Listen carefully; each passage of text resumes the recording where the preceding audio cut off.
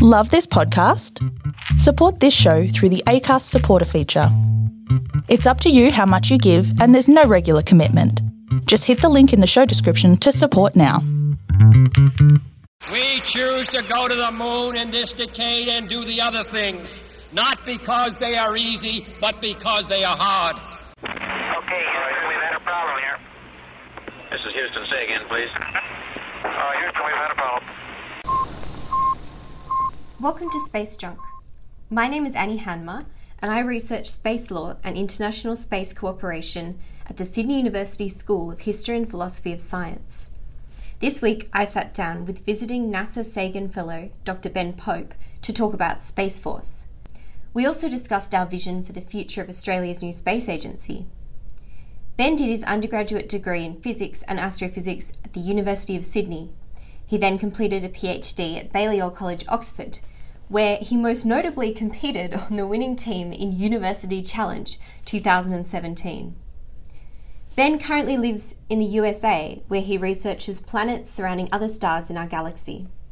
So, what we wanted to talk about today is Space Force. Space Force. Space Force. Space Force. Sorry, I should say hello. I'm Ben, hi. but we've been having this conversation already. This is over the previous. It's session. a continuation. Yeah. Gosh, we're all out of sync, Ben. Get it together. Oh, I'm sorry. I need to be on board. Yes, we're going to talk absolutely. about Space Force. It's Space like Force. it's like Border Force, but Border it's Force. Space Force. God, Border Force. Look, we'll deal with that. But Space Force for the moment. So US have announced. Was this one announced? No. That's So right. Trump announced it months ago, but Pence re-announced it last week or something. Right, and announced that there was going to be a separate but equal. Imagine using the words separate but equal unironically as the US president. It is amazing. Unbelievable. Separate but equal branch of the military dedicated to space called Space Force. Space Force. With merchandise. Did you hear? Yeah, you can buy the merchandise not from the United States government, but from the Trump campaign website. Yeah. Things that What a make you country. say, A functioning government, not a kleptocracy. But Ben, you actually live in the US most of the time. For my sins? So I'd like to go to you first and hear, what do you think about Space Force? Space Force sucks. Can you be more specific? I can be more specific in all of the ways in which it sucks. Okay. But in particular because it violates... I mean, look, I'm not going to tell you a space lawyer, the ways in which it would violate treaties, but it violates deep principles of the ways in which humanity as a whole manages its common heritage of the Earth as a system and space as a system. This militarization, when there is no militarization really to speak of so far, risks threatening, I'm just sort of almost apoplectic. I can't even tell you one reason that's wrong with it. So, I mean, okay. Kessler syndrome. Have you heard of Kessler syndrome? I've heard of... I call it the Kessler effect. The Kessler Is that effect. Incorrect? I don't think it's incorrect. I think it's the same thing. People just making up dramatic words for, more frankly, quite a dramatic thing. But for our listeners, the idea is that space debris, or I should say for this podcast, space junk begets more space junk. Because actually the relative velocities of objects in orbit, if they even have slightly different orbits, can be, kilometers per second. These can be extremely high velocities. So even, a little, screw or a nail or a rivet or whatever, when going at that velocity, I mean, that's faster. That's 3 times the muzzle velocity of a rifle. That's serious speed, and it will take out pieces of space equipment. Now the trouble is, this then creates clouds of debris. And the debris of secondary collisions can then do the same thing of having hypervelocity collisions with other spacecraft, which creates more debris. And so, depending on the details of how it happens, we haven't had this happen yet, thank God, you could end up filling some large region, potentially all, of near-Earth space with extremely hazardous debris taking out all or virtually all existing satellite infrastructure and rendering it impossible, if not permanently, then for a very long time, to launch any further satellite infrastructure. And you were telling me just earlier today about the needles that almost gave us a sort of a mini Kessler effect. Oh yeah, that's a great story. 1961. So around 1961, basically communications were done by bouncing waves off the ionosphere. Ben will know more about the science of this, so I'll just fill in the interesting story. But essentially, it was decided in the US that what they needed to do was to make the ionosphere more bouncy. So they decided to send up hundreds of millions of tiny, so 1.8 centimeter long, little copper needles. These are less than the width of a hair. And launch them into space and send them careening off into the ionosphere, and then the ionosphere would be much more bouncy and would allow for more reliable communications. They did this the first time, and in fact, the head of the comparable Soviet astro body, I forget the exact name of it at the time, came out and called the act deeply unscientific. And there were protests all around the world when this happened. And America, so the first launch didn't actually work properly, and all of the needles clumped together. So they did it again in 1965 and launched a second lot. And that did work, and they spread out. And it improved communications for approximately 1 month. And then they continued to spread out. And the problem is they're so small you cannot track them. So one thing Australia is really good at is tracking space objects and space debris, and they call it SSA, Space Situational Awareness. Basically, it just means what's going where at what speed and what trajectory, and you cannot track these little needles. So it's estimated that a lot of them are still in space, and many of them have fallen to Earth because they're too small to burn up in the atmosphere. So, people always ask me, like, am I going to get hit on the head with a piece of space junk?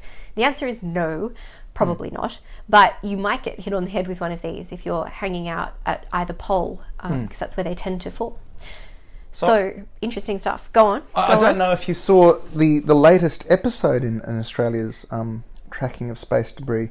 You were probably at the conference where it was announced. Michaelia Cash gave a press release, she being our science minister, or she's science or is it innovation these days? I believe it's innovation. Innovation. I mean, what even is innovation? We've got a perfectly good word. She was announcing how good it was that, and I don't want to pass judgment on my colleagues, how good it was that the Western Australian radio astronomers at the International Centre for Radio Astronomy Research, ICRA, which manages the Murchison Wide Field Array, which is one of the precursors to the Square Kilometre Array. I'm going to unpack all of those in a second. Had partnered with the defence contractor to track space debris. Yep. Because you see, the Murchison Wide Field Array is it is one of the two largest low frequency radio telescopes in the world. It's competitive in various ways with LOFAR, which is an instrument in the Netherlands. And it's being built by the Australians partly as a way of testing the technologies that are going to go into the Square Kilometre Array, which is a very large radio telescope planned to be built over the next decade. It's one of these mega projects I was alluding to earlier that really has caused so much political strife, because it was originally they had to decide between Australia and South Africa who was going to get it. And, well, we can go into that later if you like. Sure. But the MWA is going to be very sensitive to basically commercial radio reflecting off space debris. And the idea would be to use this to then track said space debris. And I thought, this is cool, because it's really cool science. But I was a bit worried at the precedent of talking about how much money it's good to get from defence contractors. Sure. For space. And I have no pretensions that my favourite little telescope, the Kepler Space Telescope, was built by Ball Aerospace. Incidentally, a spin-off originally of the company manufacturing the Ball mason jars. But Ball Aerospace make all sorts of military hardware. And if it's not Ball Aerospace, various things, James Webb Space Telescope, I believe, is Northrop Grumman. Yeah. I mean, I was actually at this conference. Tell me all about it. In Canberra earlier this year, in July, I think. It was the Australian Strategic Policy Institute's Future of Space Strategy, I believe it was called, something like that, for Australia conference. And it was actually a fabulous event and very, very interesting, and had a lot of very high profile people talking about what was going on in space in Australia and what should be going on. But there was a military tilt to it. A lot of that was probably to do with the fact that it was being sponsored primarily by Northrop Grumman. Lovely. And so I actually heard the speech of which you talk. And there was a real discussion at the time about how Australia's space industry needs to partner with military companies, and how that's a really good thing for the space industry. And I sort of, I wonder about this too, because on the one hand, I think these are companies that have vast resources, huge amounts of money to throw behind projects, and they can just make it happen. And that's not. It's not that we don't have the money to do civil scientific space projects. We choose not to. We choose not to spend that money. And the focus very much of the Australian Space Agency, as I understand it, is on industry, not science, not technology, not any of those things. It's about the industry and about bringing billions of dollars to Australia's economy through developing a space industry. I don't think they're denying that there is a commercial focus. It is hard to get away from some of those companies, because even if you don't work directly with those companies who have the resources and have the money, then you will be working with companies who work with them, or you'll be working with banks or financial institutions, and that's its own area of discussion. But that is really interesting, and I don't know, to come back to the Space Force for a minute. So the real concern that I have with the Space Force, coming from an international law perspective, is that international law works on basically the continuing, enduring belief of people that certain things are true. So space law, the international treaty, Outer Space Treaty, exists not because of the piece of paper which has signatures, but because everyone who is a signatory to it continues to believe that it is in force and that it has some power. It has no inherent power, and people really struggle with this. But the best thing I can kind of link this to would be marriage. So if you get married and you sign a piece of paper saying you're married, you could have been living de facto for years and nothing actually really changes.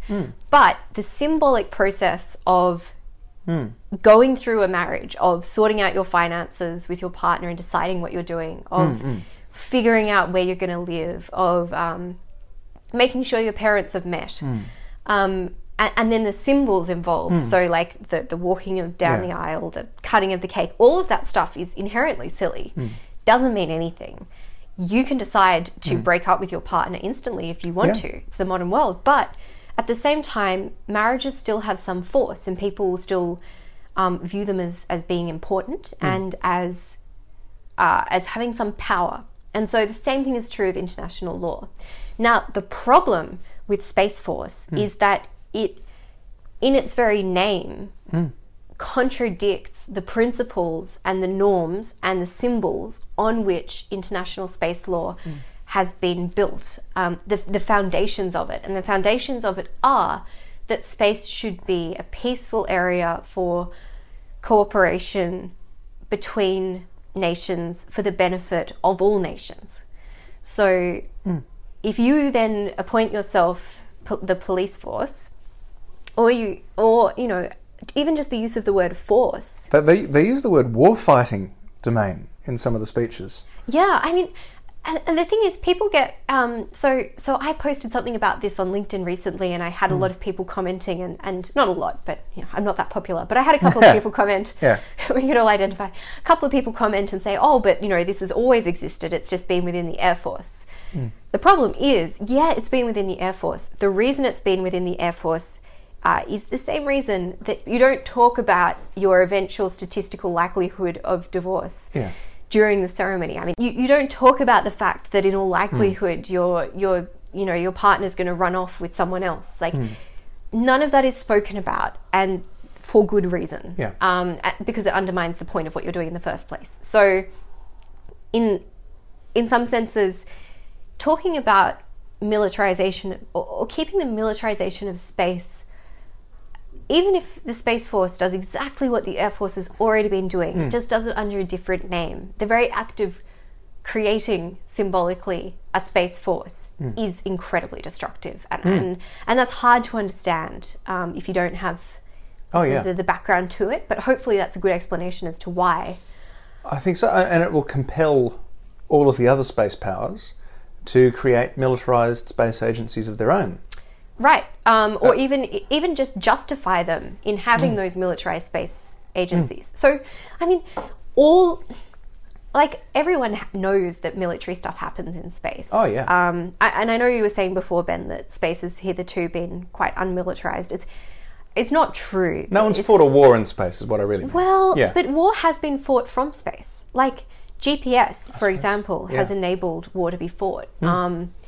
And war continues to be fought through things like even things as simple as jamming technologies and so on. Satellite imagery and it's all. And actually, at the conference I went to, I was talking to some people from the Defence Force in Australia who were talking about how there are levels of war, and you can say there's all-out nuclear weapons firing war, but there's also exercising military might through sailing through areas level of war, and it's all kind of on a continuum. And I haven't decided if I totally agree with that, but certainly I think space is militarized in the sense that it's full of spy satellites. Absolutely. In the sense that it's full of surveillance, it's full of it's full of positioning. If space was not militarized, there would be no reason for the European Space Agency to have their own Galileo system, or China to have their own system, or all of that stuff. And we know their technology in the military space sector is far in advance of what we got. So, for example, the Hubble Space Telescope's 2.4 meter telescope, NASA got given one by the DoD. Really? Recently, and this has been a debacle because they got given one. And it was going to be a gift from the military of a spare spy satellite that was far out of date and would never be used by them. Now, the trouble was actually all of the optics wasn't to spec, but then Congress demanded that they build something with it anyway. So it's cost more than it would have to build one from scratch. Really? Yeah, it's been a bit of a debacle. The WFIRST telescope, it's probably going to turn out very well. But basically NASA had to throw away everything but the mirror and then say that the mirror was the telescope, and then build a new telescope with the constraint of using the existing mirror. Oh no! Which was very expensive to do. But I mean, that was an old telescope that's as good as the best one that's currently in space. When the James Webb, I mean, this is just a rumor that you hear at the pub at astronomy conferences. I have no NASA inside information on this at all.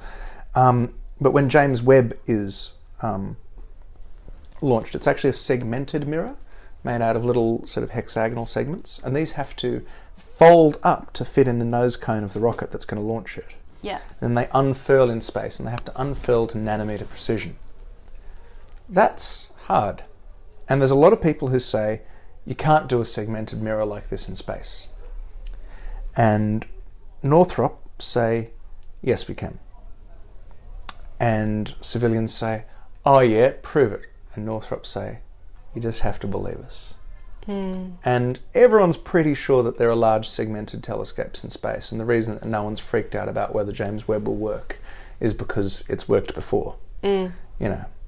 That's I mean, we're pretty aware that there's a lot of this technology around, but as you say, it's about the norms of, are you having weapons in space? Are you convincing other people that you're going to use space largely peacefully.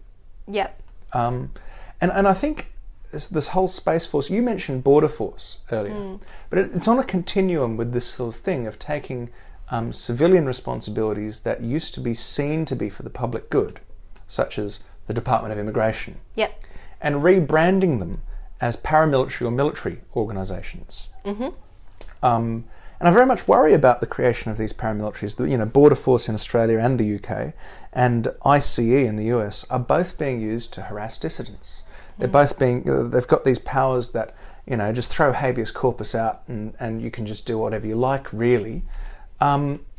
These are the creations of an authoritarian state to deliberately replace civilian, functions of government with military or paramilitary alternatives that now people say, abolishing ICE is impossible.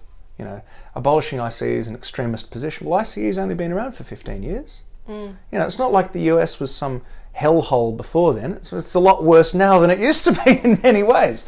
ICE isn't some impossible to abolish thing, really, but there's this inertia in government that makes it very hard to reverse these policy decisions, and so I think they're relying on that. And that's actually what I actually sort of feel is going to happen with Space Force, is that it's just impossible to reform the US military. If someone could reform the industrial military complex of the United States, they already would have. This is the largest organisation on the entire planet, and I just can't find it inconceivable that some guy thinking that space sounds cool is going to be seen as enough reason to fight all of the vested interests, particularly in the Air Force, having its authority over space, that there will be generals kicking and screaming in the Air Force before this happens. Well, this is what I hope. I don't know. We have to assume that it will happen. Congress is going to hate it. I mean, we can only hope. But ultimately, from an international law perspective, the damage has been done. Yeah. Because regardless of whether it actually gets up, Space Force signals clearly the US's intention for space to be a warfighting domain. That means that if you're sitting in China, if you're in Europe, if you're in Russia, India, any country with space capability, even Australia, as a risk mitigation strategy, you would have to be thinking very seriously about what you're doing with the military in space, and then whether you need to invest more in it and how you're going to do that. And I get the feeling that in Australia the approach is, well, what we'll do is we will invest in an industry and we'll get a bunch of people in basements coding and making technologies and making nanosats, and then those people will sort of hothouse at very low cost lots of tech, and then the military, like Defence Force or so on, will kind of peruse all of the options, find the tech that looks really promising, and then buy it, basically. And that's the way that Australia will develop tech, rather than creating a NASA down under, which would be responsible for all things space and kind of running its own projects. So that seems to be the approach. It's like, let the market develop tech and then use what's useful, and the rest of it will just fail of its own accord, or possibly be bought up by other interests doing more civilian things in space. But certainly that's the feeling that I got. But the weird thing under neoliberalism is that there's just this persistent fantasy that the private sector will just provide the money for all sorts of public goods, and that all you have to do is just encourage innovation, whatever bullshit that is. But really, I mean, the economy is about producing things. Maybe I'm just an old school socialist or something for thinking that.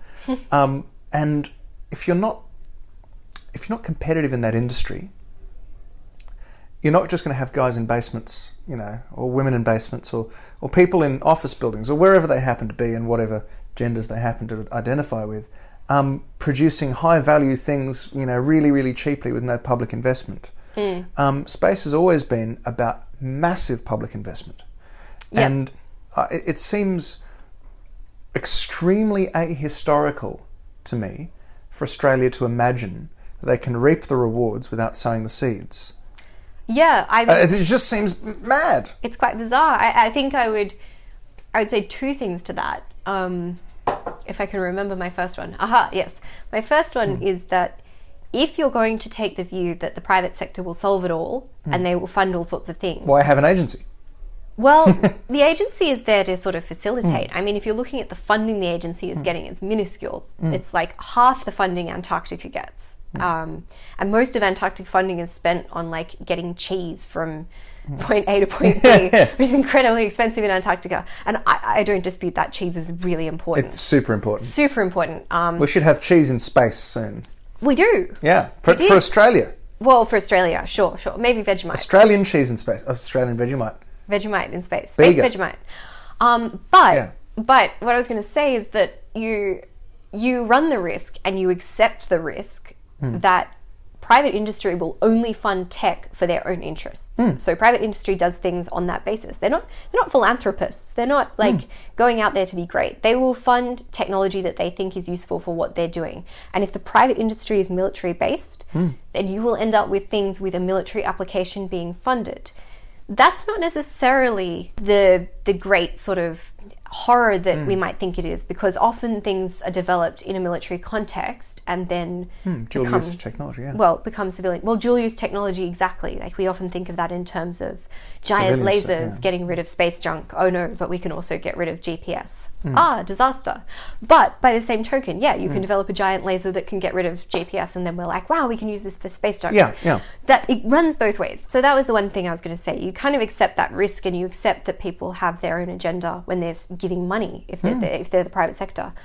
The other factor, and this is something I brought up at the conference in Canberra, was this idea that somehow, as you say, we can sow no seeds and reap the rewards, that it doesn't cost money to sit in your basement and anyone can write code. The problem with that is that, they can, but the thing that NASA does and does quite well is create the conditions for a viable space industry that is a training ground for people. So that's like saying anyone can administer some first aid. So like we don't need to invest in like full-on medical facilities and organizations that oversee that process of training. Like it's all just fine. That's probably not a great analogy. But this is a big cultural problem in regard to code. But NASA does, just as an aside, NASA, that's exactly what my job is a NASA Sagan Fellowship is precisely about getting people who finish their PhDs into academic research positions. 3 years, no strings attached, you just got to do science. NASA's very good at doing these fellowships. They've got the Sagans, Hubbles, Einsteins, the postdoctoral program. They clearly recognise their role to a large extent as about training, of taking early career people who've done their PhD and saying, what's next? So let me be on the record saying I greatly appreciate that. Among other things, I greatly appreciate many things about NASA, but certainly my paycheck is one of them. But as regards technology and its costs, I recently read a very interesting essay saying that software engineers shouldn't call themselves engineers if they don't have proper engineering oversight. I thought this was very interesting, where people talk about how engineers are a profession, and by profession I mean that in the narrow sense, as you understand, of a liberal profession which has a formal qualification process, a regulatory and licensing authority, and the idea that you're an autonomous person who works for a fee for specified goals, but you have some kind of standards that have to be adhered to both ethically and practically. Software engineering doesn't. You can just sit in your basement and write code. That's actually the problem, is because you get massive fuck-ups in large software engineering projects where they're being done, based on just open source code, amateurs, inexperienced people. There's that side of it, but there's also the side that there's no ethical oversight. And there's this, move fast and break things was what Facebook's motto for a long time. Well, they broke the whole world. With the 2016 election. So well done on that, guys. And I say guys because it's a whole Silicon Valley bro mentality that's behind it. The Mark Zuckerberg. Anyway, but I don't need to get too much into that. But there's, and I think this ties into some of the other things we were talking about that we might talk about on this podcast, of this sort of fetishization of technology. Yep. At the expense of understanding the politics that surround it. It's not even that people don't understand the politics that surround it, because all the people who are funding this clearly do. It's a giant sop to the industrial and military complex, and it always has been. But it's willfully not communicating this understanding, this pretending that 2 + 2 = 5, if you want to, about, there's no ethical consequences to this, and there's no ethical responsibilities that we have. And this is true whether it's Facebook or whether it's Space Force or whatever. The idea that technology is its own good, I think it's clearly not. Yeah, well, we have a lot of examples of that in history. The largest one probably being the nuclear bombs, but yeah. I mean, that's pretty phenomenal. But something that often gets overlooked with science, and we've spoken before about this idea of the cartoon scientist being devoid of humanity. Obviously, that is not the case in reality, but ethics are hugely important to science. Absolutely. Yeah, I actually taught a subject last semester. Oh, yeah?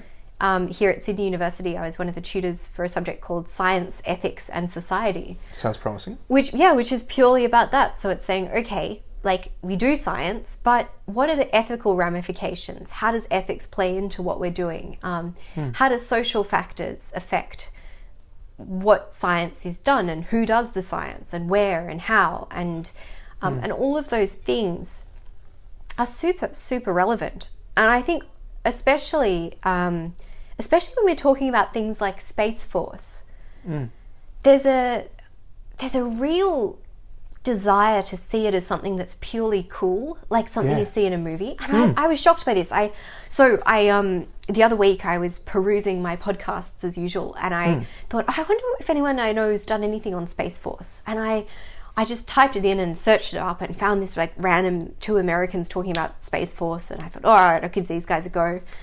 And I thought that the podcast was satire for 20 minutes. Dear. 20 minutes, Ben. Because they were talking... And you'll never get them back.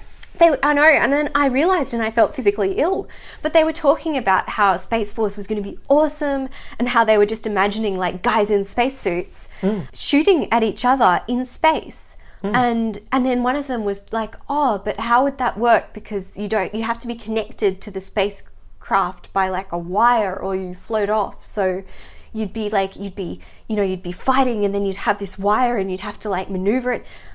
And I was just gobsmacked, and I thought, are you serious? And they were so enthusiastic about it. And then the podcast continued, and I realized it wasn't satire once they got onto other issues, and I realized that in fact that was what they thought, and that perhaps that view is representative of a lot of people. And I've seen on Twitter, even in my constrained Twitterverse, there are people who are saying, wow, Space Force is going to be awesome.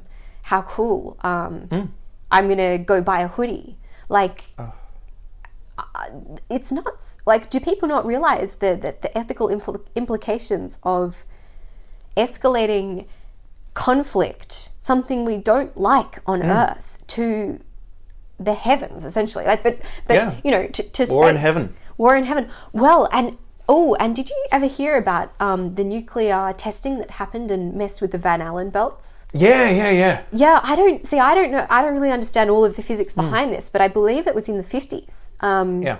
The Soviets and the Americans were setting off nuclear explosions in space to do experiments, essentially. See what happens. They messed up the Van Allen belts. What does that actually mean? It created an anomaly of extremely high radiation flux in part of the Earth's radiation environment, which is actually hazardous to spaceflight.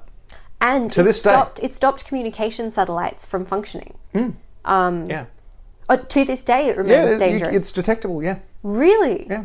See, I thought this effect only lasted a couple of years. I thought it still detectable. Maybe it's not dangerous anymore. But maybe I'm not an expert on this, but no. I'm not really a space physicist so much as an astronomer. But that's okay. But no, people were reckless about it. But I think maybe I'm going out on a limb here, but I think people's reactions imagining that this is cool, there's all this sort of literature that often gets derided as, postmodernism or whatever, but, things like the Society of the Spectacle, or, you read, say, Umberto Eco on the hyperreal and so forth.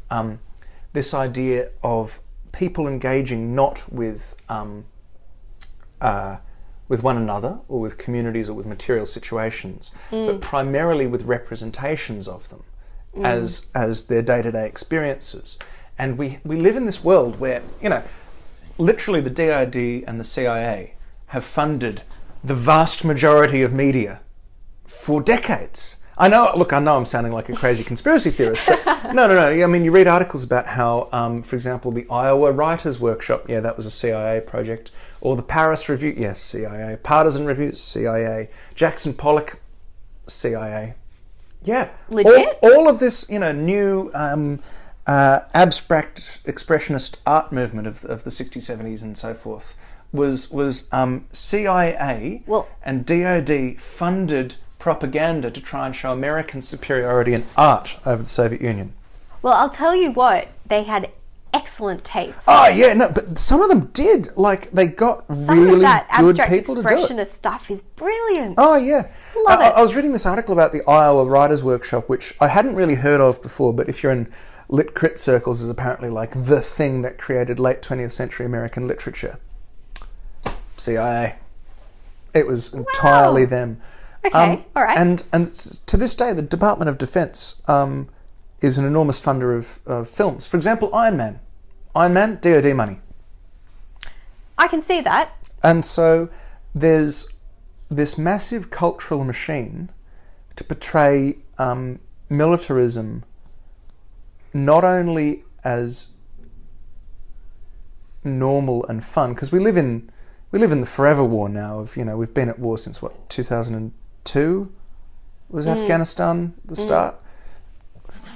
2018, there are people who'll be voting next year who've never known a situation in which we're at peace. That's nuts. It's incredible. Yeah. But people engage so consistently with representations of war, of technology, of space, that they actually don't really think about material realities of them. They really want to think of Space Force as being cool, because cool exists in a much more material way in their lives than war does. That's a fascinating counterpoint to what happened in the Vietnam War, which was that the war was televised for the first time and people saw the reality of war. Yeah. And then you had shows like MASH, which were ostensibly about the Korean War, but really about the Vietnam War, which were kind of bringing that reality to life. And that brought huge public protest against war as a concept. And, isn't that fascinating that now we go to the movies and we watch I love Star Wars, but we watch war films, or we watch Netflix and we watch representations of war, and that is what informs what we imagine it to be. But these cultural landscapes, like I was reading David Graeber's most recent book a couple of weeks ago. What was it called? Bullshit Jobs. It was his expansion on his Bullshit Jobs essay, and he had a really interesting section on sort of the people's attitudes towards work through history. But he talked about newspaper articles from the late 1800s in the United States. There was a big scare that all the cowboys were Marxists. I shit you not. This is the thing. Apparently, there was an enormous amount of left-wing politics on the prairie in the 1880s. Wow.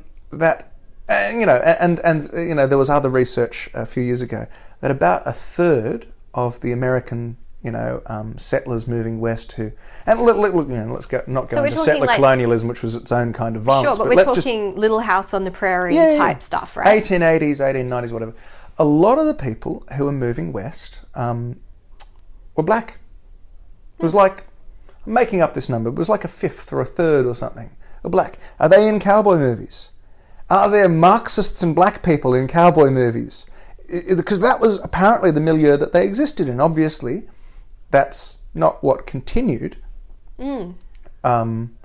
But what we really think about cowboy movies is a specific moment of cultural history where people were, in the 1950s trying to create a kind of American identity, where, this manifest destiny of empire was sort of sublimated into the individual experiences of, the beauty and terror of the prairie and the solidarity among friends. Ideas that you can individualize and emotionalize political processes, but that the actors in this scenario are all sort of homogeneous representatives of, like, they're all white male Christian, whatever, but the Wild West is actually a cultural artifact now. And you say something about a cowboy, and you're never talking about the black cowboys or the weird, communists of Nevada or whatever was happening, but you're talking about this idea of, and the same thing about space.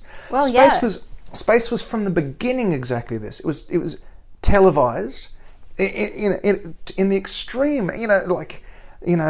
One small step for man. This whole thing about space was about present, and it's so compelling. I mean, you must have seen The Right Stuff. It's like one of my favourite movies. But the way that they take some kind of machismo and nationalism and make it seem aesthetically compelling in the space race is really about, it's about creating a vision of America. And the way of doing this about Space Force is also a vision of America. And it's whether or not they ever launch a missile or even get their branding up, or they've already done something. They've already just stroked that nationalist ego of, like, yeah, we're capable of violence and it's going to be really cool. Yeah. And I think what you were saying there about how you create a representation of a thing, and then that thing in itself has a certain power, and then you can trade off that power to do other things, was very much the case at this conference, where they were talking about how there is this great, kids grow up with this image of astronauts, and they think, I want to be an astronaut. And people saying, oh, this is great because now we'll have a space agency in Australia, so Australian kids can grow up thinking, I want to be an astronaut. But we're not going to pay for that. Well, no, but then in the next sentence it was pointed out that in fact the Australian Space Agency will not be training astronauts or have its own astronaut program. So in fact that's a lie. But when we say space agency, what we're conjuring for Australia is this idea that we can be on par with NASA. And what we're imagining is the space race. We're imagining Australia as kind of getting on board with that. And so I just think, in a sense, I would rather that Australia went down that road than that we decided that we wanted to get on board with the Space Force kind of narrative. Don't you think it's interesting that all of the press releases about this said that Australia was the third country to launch a satellite? I don't know, did they say this at the conference? I was watching the ABC News last night or something, and they were talking about Australia was the third country to launch a satellite, and we haven't been back to space since. This is a very tendentious reading of the history, because of course the satellite was launched from Australia, and several were, but with an international consortium, particularly involving the United Kingdom. That Australia was participating in sort of global imperial systems as the launch site, and provided a lot of technical material, but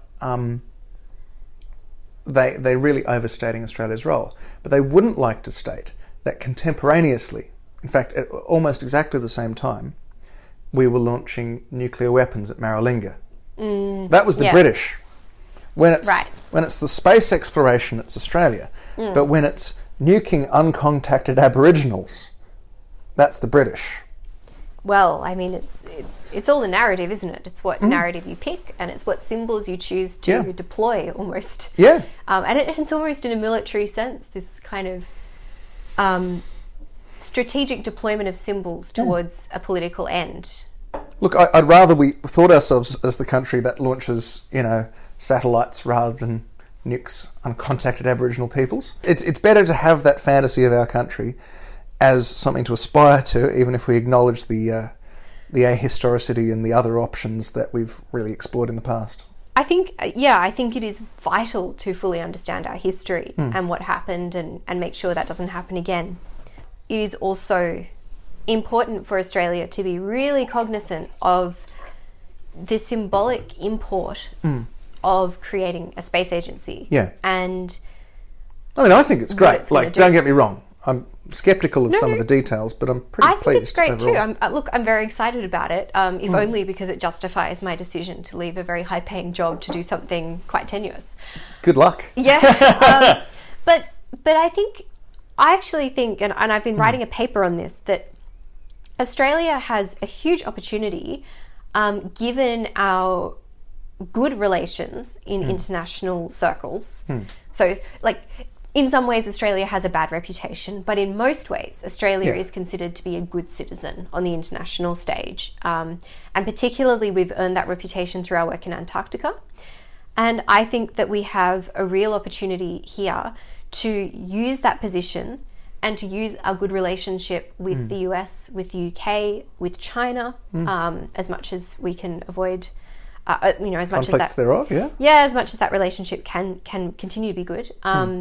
And to the extent that we can, Russia, to in fact prevent the militarization of space. I agree. And the way to do that is to prevent the militarization of rhetoric and norms surrounding space. And it's actually one of those things where people say, oh, you can't possibly stop them blowing each other up. No, we can't. We can't. But Australia can do what it does in Antarctica, which is to conspicuously and almost in the most unsubtle way, it's almost callous, perform norms on the global stage and then talk about at international forums how we have performed those norms and how we continue to and how everyone else should too. And it all creates, and I was writing this and I realized that I was basically advocating for propaganda, and so I had to put a note to myself to make it sound less like that. But what I'm talking about is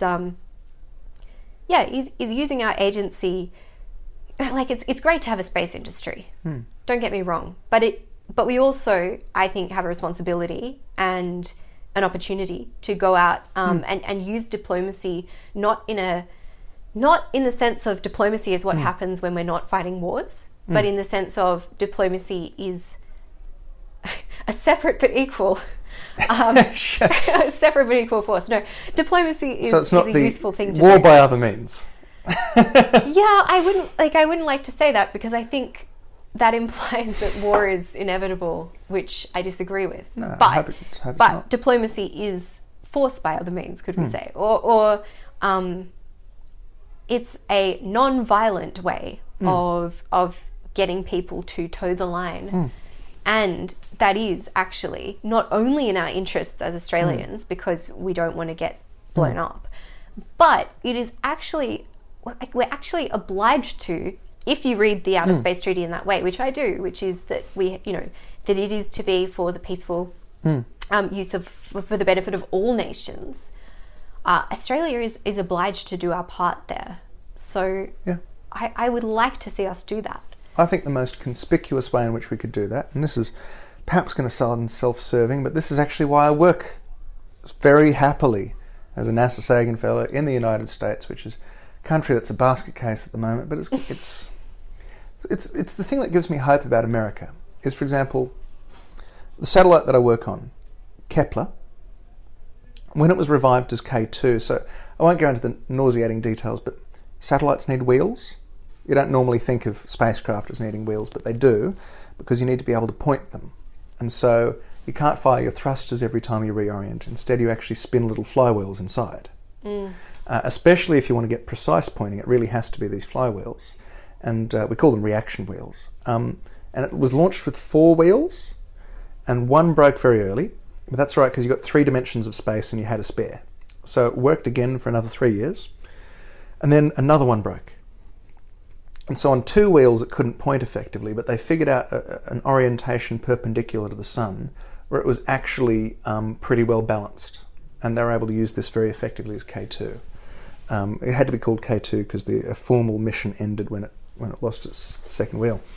But what I think is just fabulous about the mission that I work on is that all K2 data, to the extent that is possible, are made public immediately to absolutely everybody on the planet. You can log on to the Mikulski Archive for Space Telescopes in Baltimore and download data about any star that you want that's been observed. The caveats, in fact, are really only that they download it and they sort of process it a bit to make sure everything's of sufficient quality and prepare it in formats that are convenient for the public to read. And this actually takes a couple of months sometimes, but that's really for everyone's benefit that they do this pre-processing. They don't do any science with it. They actually have a policy that they're not going to look for planets, they're not going to measure the masses of stars with astroseismology, they're not going to look for supernovae. That's for the scientific community to do, and they're there to provide a service to the scientific community as an observatory. And so this is true of K2. It's also going to be true of TESS. And this was actually, TESS, which was a sort of a successor mission that was launched in April. And this is something that was really built off the success of K2, but also off a heritage where, even though NASA or in Australian cases the CSIRO or whatever would operate observatories where some fraction of the time were reserved to its own staff and some fraction of the time were open to the public through proposals that were competitive. Many observatories, and Australia is very good at this, have what we call an open skies policy, is that you don't have to be from that country to propose the use of its observatory. The proposals are rated only on their scientific merits, and so you can be in Zimbabwe and say, I've got the best idea for how to use parks, and the open skies time will let you do that. And this is true of many observatories. And so I think the best way that Australia could do something for the global community to show its bona fides would be to continue this open skies policy and do it through the Australian Space Agency with space telescopes and actually do some science. And I know they've got the explicit policy that the Space Agency isn't for astronomy, the Australian Research Council and the CSIRO are. But I think that to the extent that it's possible administratively, we should consider building a major Australian space observatory and dedicating either all of its data to be public or all of its data, a fraction of its data to be open skies proposal based. And I think showing that we've joined the international scientific community of space telescopes would be really a very positive thing for the Space Agency. And I think there's many telescope concepts which we could do for a reasonable price of a few tens of millions, which will be very valuable. So that's my view, is that there's already things that NASA do that are so valuable. NASA is such a good international citizen. So is the European Space Agency when it comes to sharing data and sharing facilities. And Australia shouldn't be going, commerce this, commerce that, quite so acquisitively, as much as looking to what the mature, large organisations internationally are doing to build these common user facilities in space. That's my firmly held belief. If I firmly hold any belief about space, it's that. Look, I'm not going to argue with you. It sounds fantastic, and I think that's let's hope, right? Fingers crossed. Fingers crossed. And we'll just have to wait and see what happens as we get more details on what's actually happening. I think it's all up in the air at the moment. You probably know better than anybody, really. Well, having been to the conference. Yeah, I think the story is that basically they've got a year to write a submission saying what they're going to do long term and what their long term funding needs to be to support that. So at the moment, they're currently going around consulting industry They've done some general public consultations as well. And they're basically doing this huge process to decide what the space agency will do. And then in a year's time, they'll get either what will happen is people will lose the enthusiasm and it'll get shut down again. And I talked to a few people at the conference who said, oh, look, it's all very exciting, but we've been here before. This has happened time and time again. And, you know, they always thought it was going to happen and then it didn't. So that could happen. But I prefer to think that in a year's time, we'll have a proper space agency with proper funding and a proper setup. Because as it stands, they actually haven't even decided what city it'll be in. No, exactly. I mean, Even though talk about Badgerys Creek or something like that. Well, yeah, at the aerospace thing. But they were talking about like as it stands, they've said, it's not necessarily going to be in Canberra, but they just advertised all the roles, and they're all in Canberra.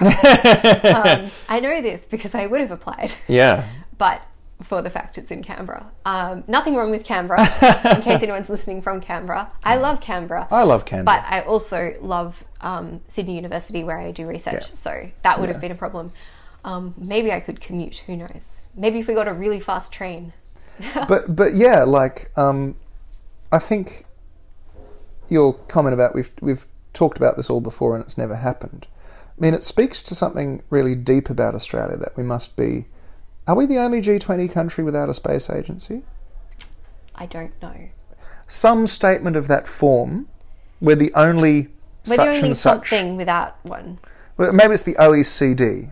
Possible. I'm not sure. I really don't know. Well, in some appropriate measure, we are the most developed country not to have a space agency. And the fact that we haven't tells us about the Australian political system and, you know, dare I say the psyche or something, as something that rewards mediocrity and punishes excellence. And as a culture, we've got this tall poppy syndrome. We think that, you know, science is for wankers. You know, there's this really... it's very difficult to tell people that an Australian space agency isn't a joke.